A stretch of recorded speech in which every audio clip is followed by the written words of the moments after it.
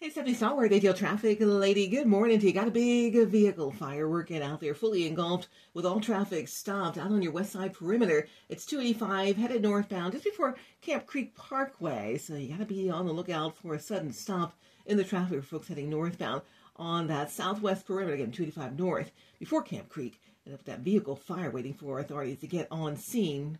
Last check, vehicle was fully engulfed with all traffic stopped. Might want to think about swinging up 85 or your downtown connector and getting back onto I-20.